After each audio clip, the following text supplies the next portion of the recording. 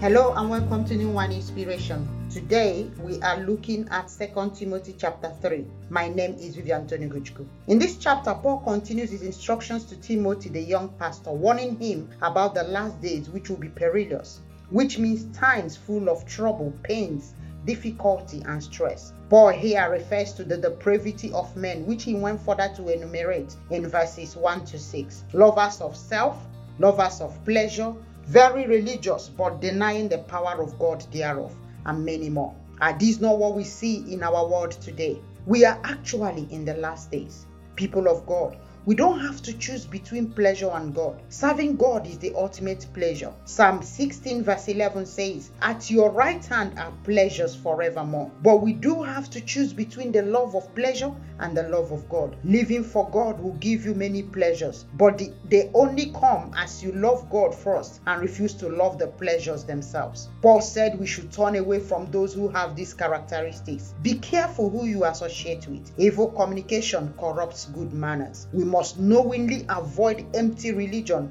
and those who propagate it. In verses 10 to 17, Paul talked about the persecutions he faced during his ministry, stating that every person who wants to live a godly life in Christ Jesus will be persecuted. 2 Timothy 3:12. Evil people will continue, but Timothy and us today are to stand firm in the truth of God. Paul concludes with a well-known passage on the inspiration of the scriptures, declaring, all scripture are inspired by God. God is the initiator and originator of the scriptures. Notice that it says all. So no part of the scripture is not inspired by God. All are useful for correction, reproof, doctrine, and instruction to equip God's people for every good work. It is the scripture that equips us. If you want your life to show forth the glory of God, prepared and preserved, ready for the coming of the Lord, then embrace, love, and cherish the word. I pray that we will be watchful, alert, and sober in these last days as we wait for the coming of the Lord. In Jesus' name, amen.